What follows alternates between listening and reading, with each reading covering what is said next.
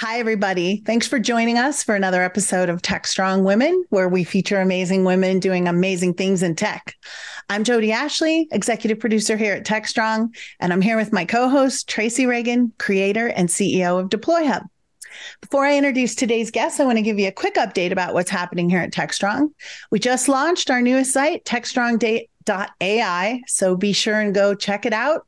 We all know AI is a hot topic these days, and we're excited to have this new platform and all this new content for you guys to check out.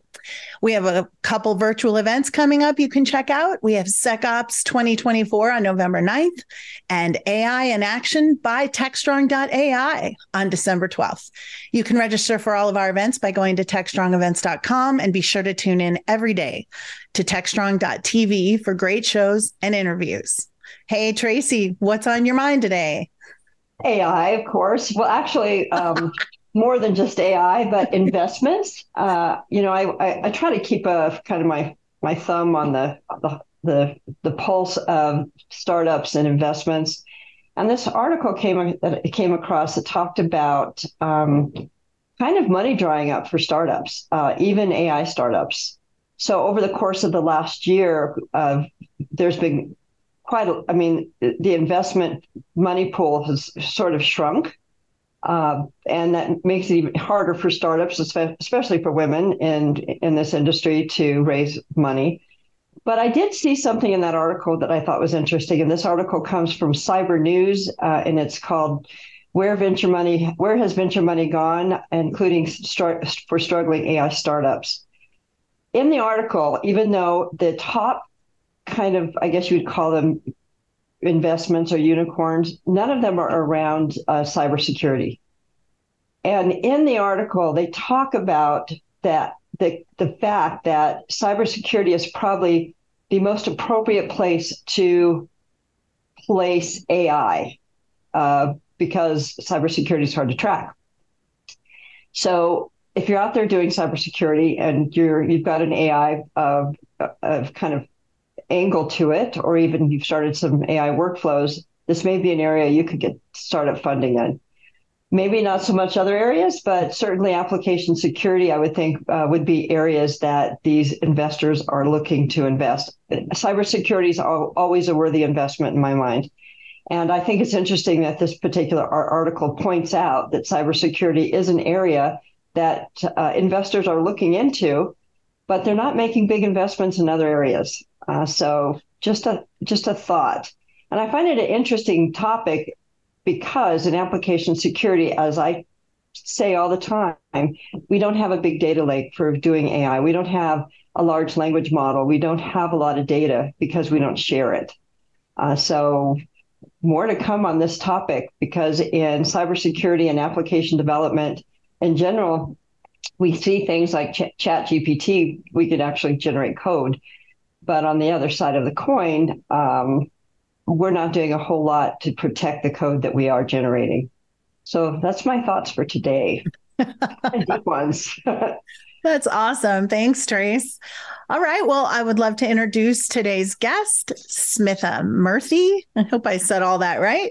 Yes, you did. Smitha, tell us what you're up to and tell us a little bit about yourself.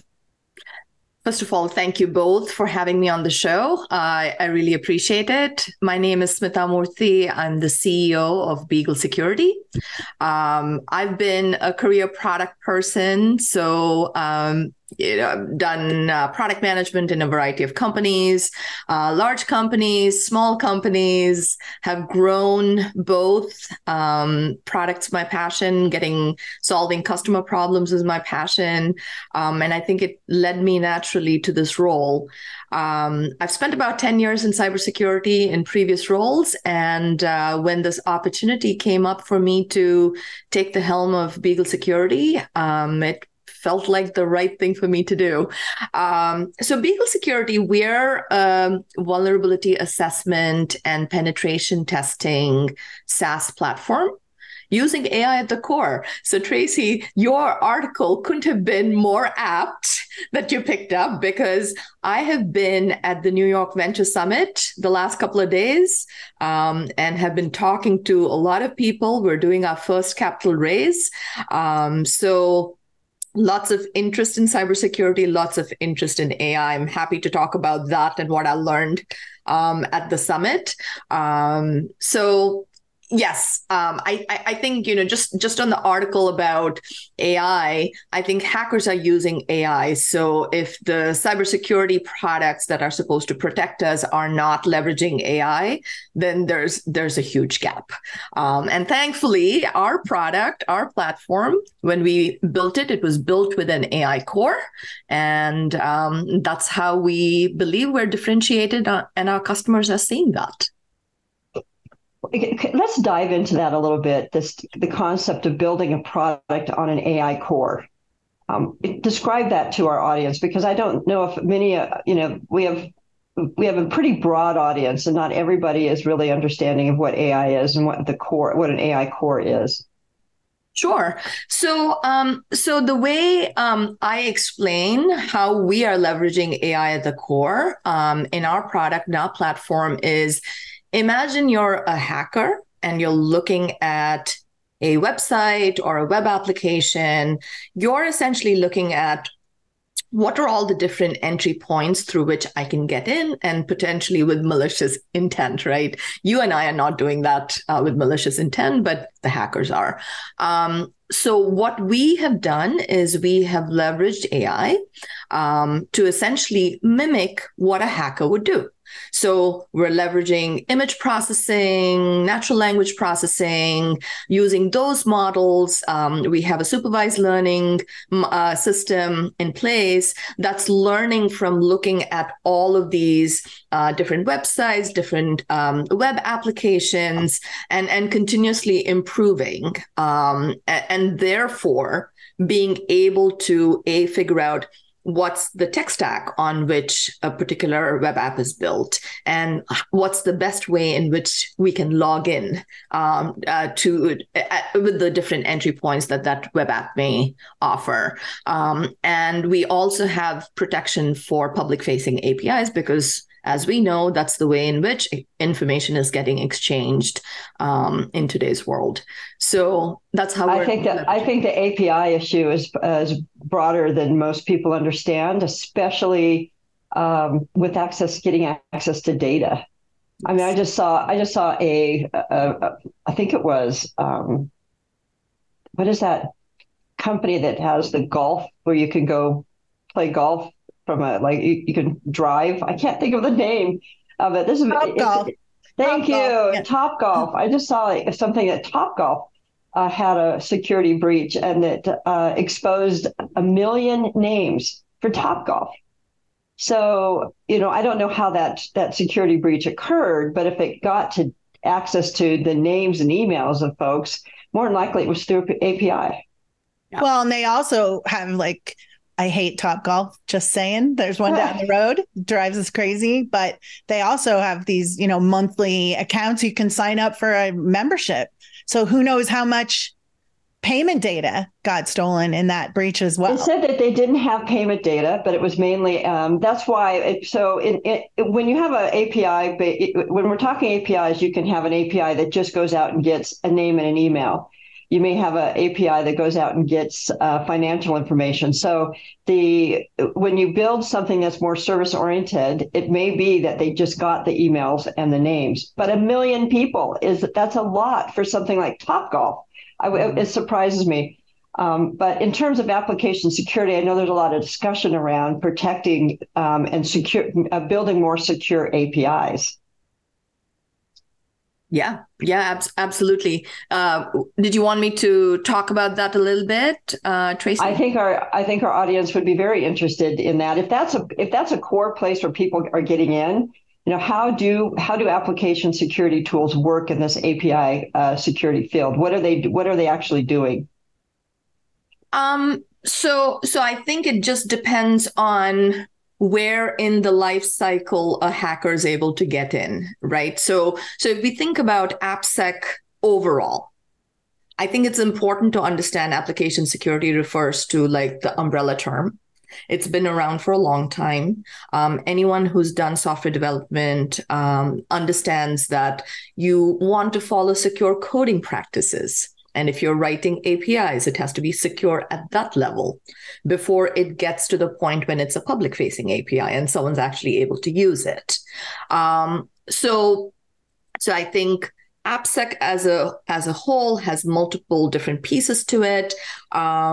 There's static analysis, which is at the code level. That's not something that we do. There's plenty of very good players in the market that do static analysis. Then you have software composition analysis, which is talking about what are all the different pieces that went into building your software? Are you using open source software, and how secure is that? And then you get to what we do mostly, which is from a third-party perspective. So we're outside the firewall, hitting it from the outside, so it's black box. We don't have access to the code, and essentially we're looking at what is exposed and how can we emulate what a hacker might do, and therefore get access either through a web app, which is through a login mechanism or whatever you have, or through an API by using the API call to penetrate. So if the API is not built securely, then you have a potential vulnerability there that can be exploited. And it's important to understand in this, our new modern, what we like to call cloud native architecture, if you're building microservices and you've really decoupled your application, you could potentially have thousands of APIs.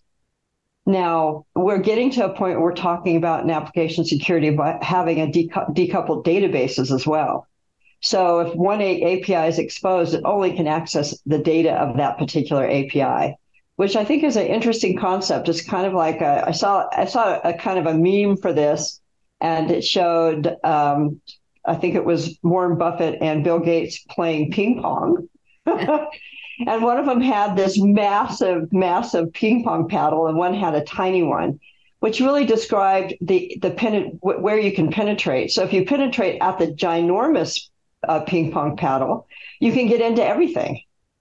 Yes. If you have a tiny one, the penetration, the space of the surface of penetration is much smaller. So, in order for us to start building more secure applications, many things must happen. However, one thing that's important is understanding the use of microservices and why, and potentially decoupled databases, and understanding how that actually improves security. Even though it makes it a much more complex system to build, it makes it a harder one to break into.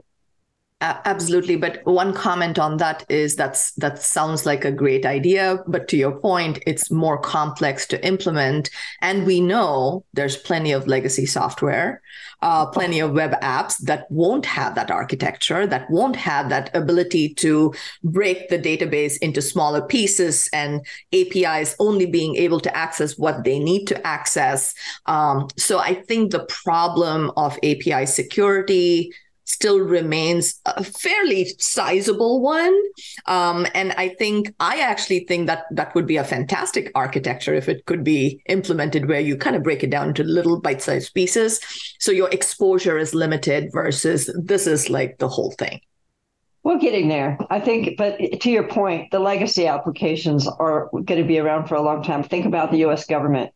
Yep. They have massive legacy applications that it's going to take quite some time before they can get off of those systems and build newer, modern systems. And they need help. They really do. They're looking for it. In fact, I'm right now busy responding to a request for information from the cybersecurity director, just giving them information about what areas could be improved upon. And there are so many different areas that can be improved upon, and the U.S. government, I think, is pretty serious about it. In your experience, I'm sure that the government is a target for your new startup, but who else is out there really serious about securing? I mean, Beagle Security must be looking for particular personas. Who do you think is right now super interested in this problem? So thank you for that question. Actually, this is the heart of why we started Beagle Security. If you kind of go back about 3 years when we started, AppSec was a known space. Static analysis was well known. Dynamic analysis was starting to pick up because you wanted security at every stage of your product development lifecycle.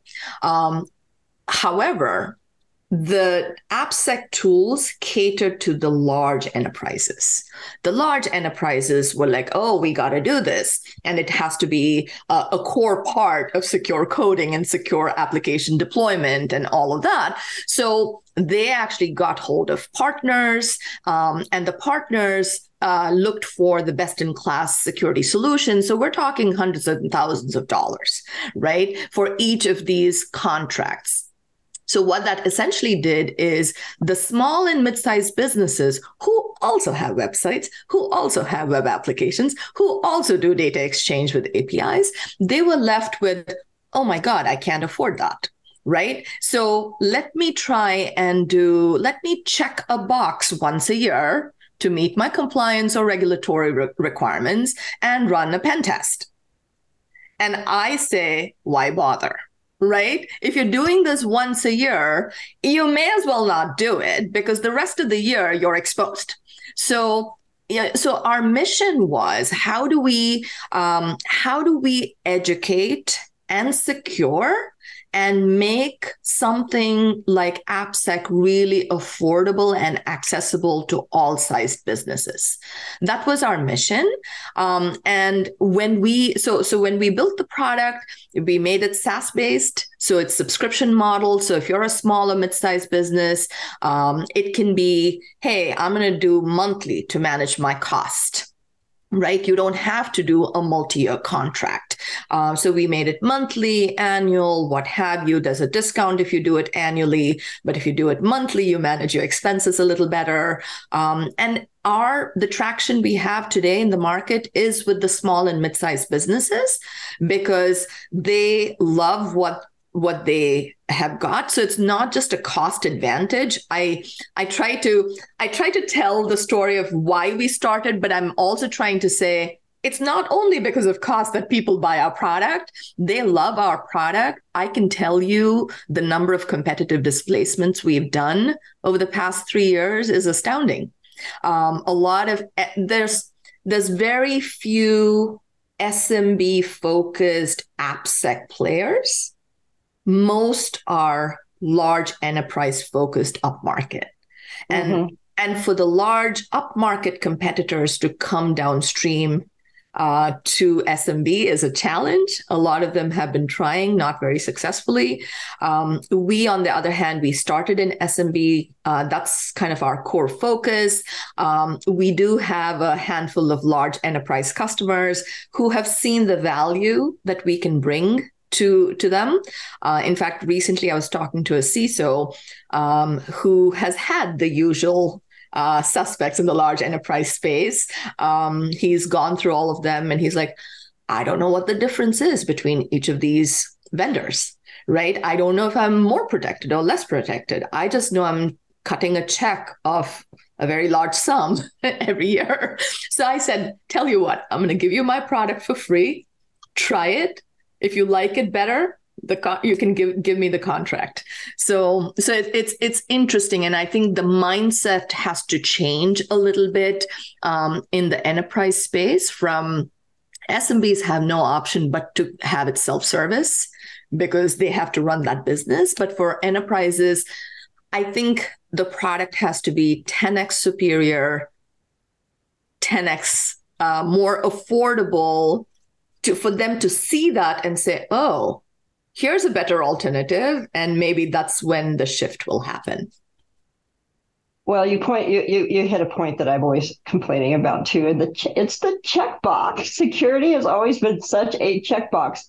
QA and testing in some way has been that way too. There's this fuzzy area between getting a product ready to deploy out to production and having it sitting on a developer's machine and it's running correctly and they want to push it out quickly, then all the security and testing just becomes a checkbox. And that's the case with software bill of material reports.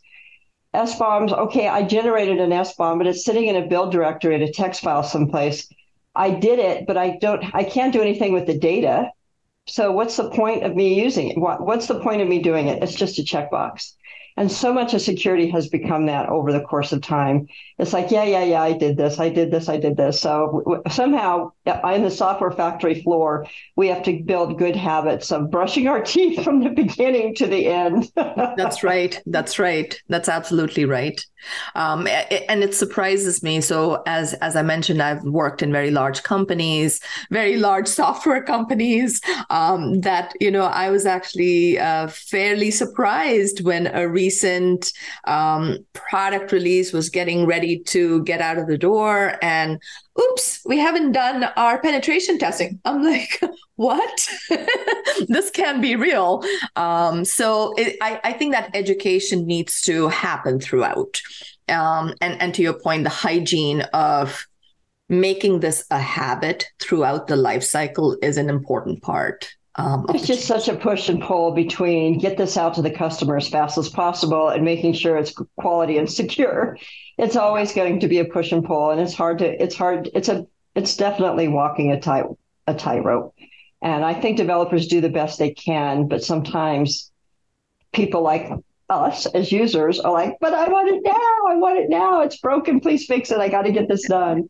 Yeah. And I think that's where, sorry, just to do another little plug, I think that's where the AI core helps from our product perspective, because we're able to run, let's say, about 3,000 test cases very quickly. Like we did a comparison between how long would it take to take the same code through a manual pen testing process.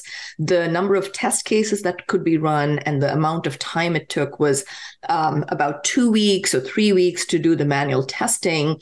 And the same thing was done in 2 or 3 days using our product. Yeah, there's nothing that's left in I would say, the DevOps pipeline that should not be automated. If we don't automate this stuff, it's never going to get done. It just does it. Everything, it has to be automated. Maybe even coding is becoming more automated. Yes. But automation is required because you cannot deliver fast with any manual steps. So the whole pipeline has to be automated. And that's another problem, which I'd love to chat about, but we're going to run out of time. And I would really like to get a little bit of your history. How did you get back? How did you get into software? How did you end up where you're at? I mean, starting from young college graduate to being a CEO of a startup. What does your journey look like? All right, let's go back about, I don't want to say how many years. No one's asking you to give years. So my background is, my undergraduate degree is in computer engineering, computer science minor. So I started my early career as a software developer, did that for about 6 years. And I realized the thing that I enjoy most in that role was, this is way back when we used to have those beta calls.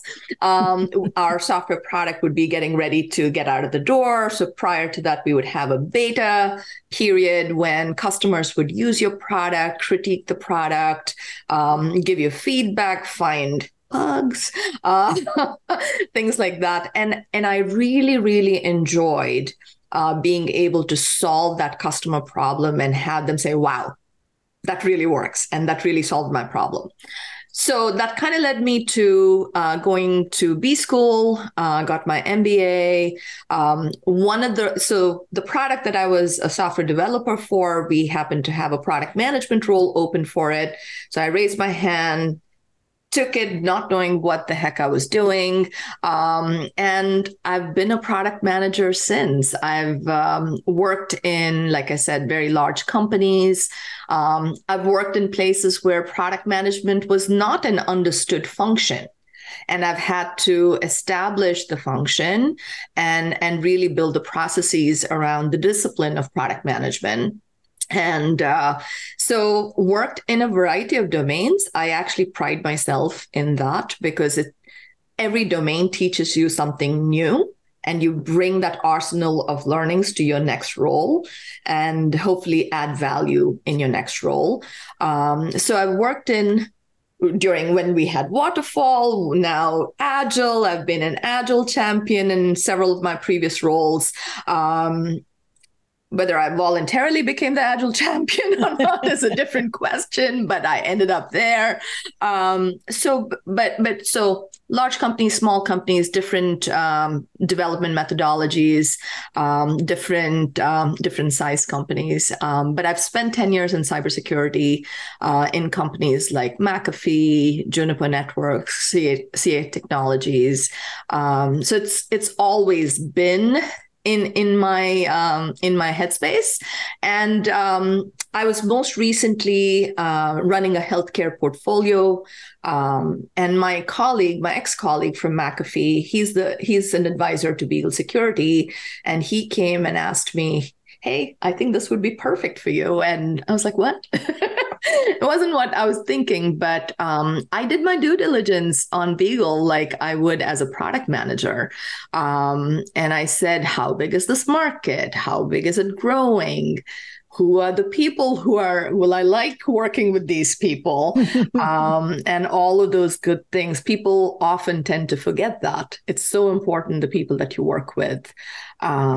Really smart, really energetic set of folks, cybersecurity engineers, AI engineers, and who built a product. And it's something, one of my co-founders, he used to be a pen tester. So that's kind of how the whole idea was birthed. And for me, this is a little bit non-traditional, where the two co-founders founded the company and I've joined them earlier this year. So I'm sort of like a new person that's brought into the mix. But I think, they wanted me to come in because they see our customers are distributed all over the world, with over 50% of our customer base here in North America. So we needed a North America presence, and that's why I'm here. We asked that question to most of the women we have on, if we remember to sneak it in. And one thing usually I'm dragging it out at the last minute. Yes, and one thing that's common is that every single woman we have spoken to, I think every single one has said that they started out as a programmer. Wow. And if we ask them what they would suggest to a young college graduate, how they get started, they always say, code. Start with coding. You need to be a programmer first. As you pointed out, you learn when you start at the programming level, you learn many, many disciplines. Yes. Which you can then apply to, as you did, product management. Yeah. Yeah, absolutely. And I think having the technology background has served me well personally throughout my career, because whether we like it or not, oftentimes we end up being the only females in a room, whatever your role might be. And then you need to be able to engage with the rest of the room at the level that they're engaging in. And yes, in the case of technology, it's technology. There are people in my past who would say, "Oh, I'm really intimidated to talk to this architect or whoever." And for me, I kind of take that on as a challenge. I'm like, I will engage that person in a conversation and explain my perspective and listen to their perspective, and we're going to have a happy marriage here. So I really do believe having a strong technical background will serve any person well, and especially women in a domain that is still traditionally more male dominated. By far. Yeah. And what I try to tell women that I speak to that may reach out to me from a mentoring perspective is that it's okay not to know everything. We as women want to have the answers. We want to solve problems. Oftentimes we're very focused on, helping. And in order to help, you have to have knowledge. And I think it holds some women back. My curiosity has probably overridden my need to help somebody. So I've always been the person who says, wait, back up. What is that acronym? I have no idea what you're talking about. Right. What does that mean? Because there's so much to learn in this tech field. You can't know it all. And the only way you're absolutely right. Ask.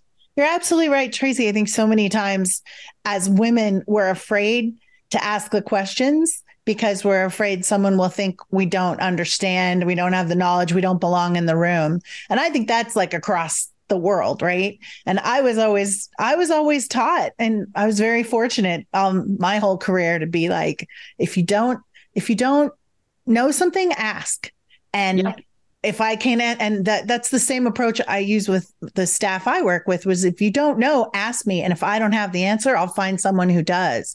And I think so many women especially are afraid to do that because of, how it's perceived. But you got to. I think it's more important because then people understand you're trying to learn, and that you don't think you're the smartest person in the room, and you don't think that you know everything, and you're trying to gain, like Smitha, the way you described how you approach it. It's like, tell me what you've got, to contribute, and here's what I have to say. It's a conversation. It's not a you know more, I know more situation. It should be balanced.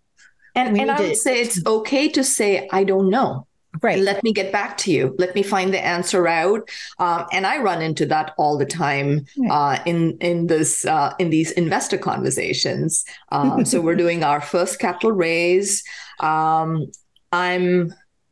deliberately outside my comfort zone. I have absolutely raised, I should say internal approvals and budgets for new product areas within the company. So I'm used to writing business cases, pitching for it, making a case, getting approvals, deploying, building the product. I'm used to all of that. Right. But this is, you're going externally. Yeah, the intention is very clear. You're trying to raise money so that you can grow your business. And the investors you speak to, and there are different kinds of investors. Some are very knowledgeable about cybersecurity, and some not so knowledgeable about cybersecurity. And you have to meet them where they're at. And I happened to meet one investor who was so deep in AI that, I was talking about the AI core in my product and the fact that we use large language models in our contextual reports and so on.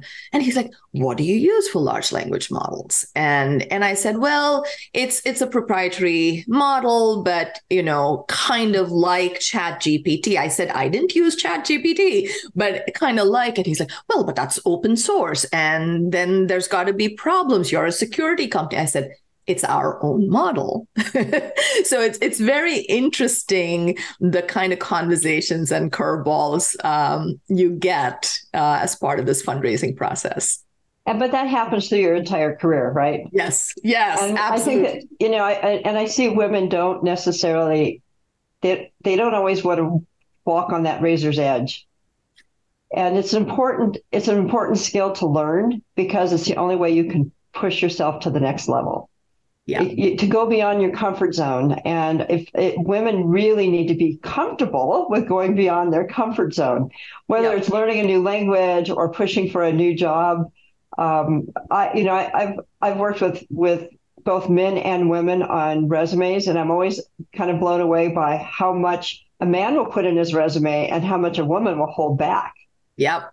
So those are areas I think that we have to understand, that we don't have to feel that we are completely an expert in an area, but we can sit down and learn. And that's the beauty of this industry, right? You never know everything, so you can always learn. So if you're curious, that's a really good space for you to be. But to be okay with pushing yourself. And I'm glad that you're beyond your comfort zone, because that's what gets you to the next level. Yeah, and I love that the comment you made, Smitha, was at one point in your career, you just said, I just raised my hand. I had no idea what I was getting into. Right. Women don't do that as a rule. So I applaud that. We're like, we have to be prepared. We have to know what we're doing. Oh, wait, I can't. And it just holds us back. I do it.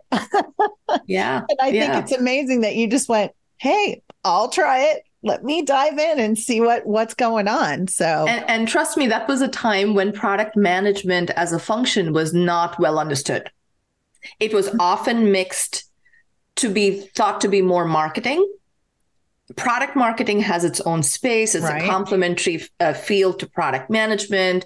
I have worked very closely with my product marketers, and it's a beautiful relationship there. But these are two distinct functions, and very, very distinct. Very distinct.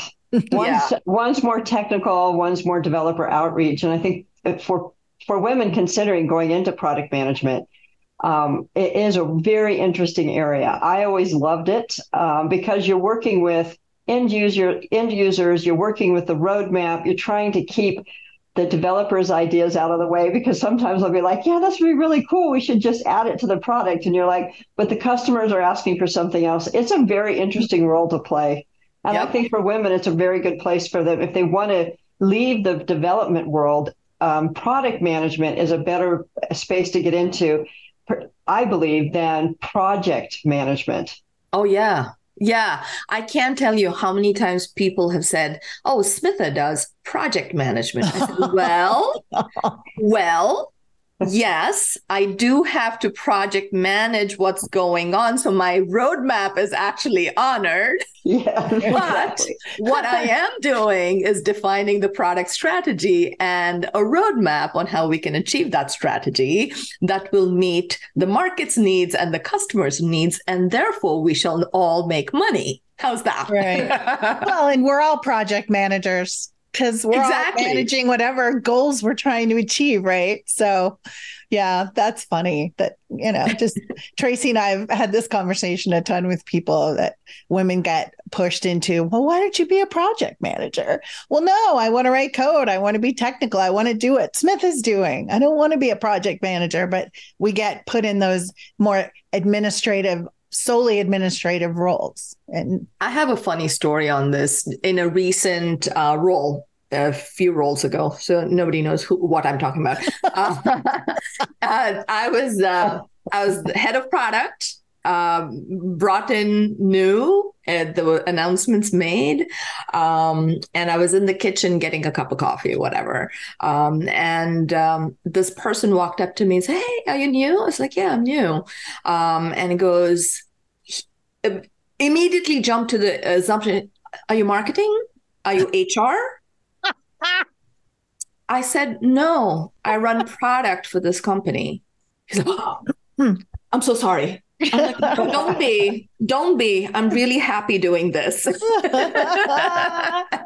Yeah, that sums it up pretty well. Yeah, Tracy? Yeah. Oh, yeah. Doesn't it ever? Yeah. You must be in HR or marketing or communications. Are you in the communications team? Right. Yeah, I haven't gotten that. I haven't gotten that one. I've worked for some really big companies, so Well, believe me, most of the time people struggle stereotyping me into any particular role. This blonde California girl working in tech. I'm not expected. So most people would probably not be able to kind of put me in a block of any kind. They probably would think I was a visitor. I don't know what they would think. That's great. That's funny. But it's really true. Goes to show that we got to make sure that our role is clear and people know what we're up to, and that we're good at it, and that we're just part of the team, right? And boy, we have had some women on this call that are really, really good at what they do. And Smitha, you fit right into that. Absolutely. Into the club quite well. Thank you. This is a good place for me to wrap, where, as usual, we can go on forever and ever, and I would get yelled at, but we would do it anyway if we could. Yeah, Tracy? Absolutely, we would. This has been a wonderful conversation, Smitha. Thanks for reaching out to me and having a conversation ahead of this. It's been great spending time with you and learning about what you're doing. Good luck in your endeavors and what you're up to right now.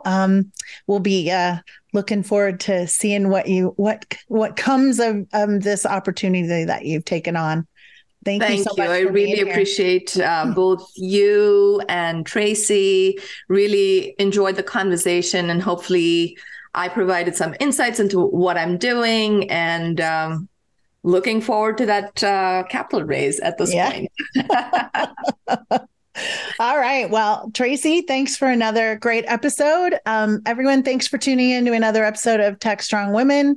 Look forward to seeing you next time. And please tune in to techstrong.tv and watch a lot of great content. We'll have another show coming up right after this. Thanks, everybody. Thank you. Thank you.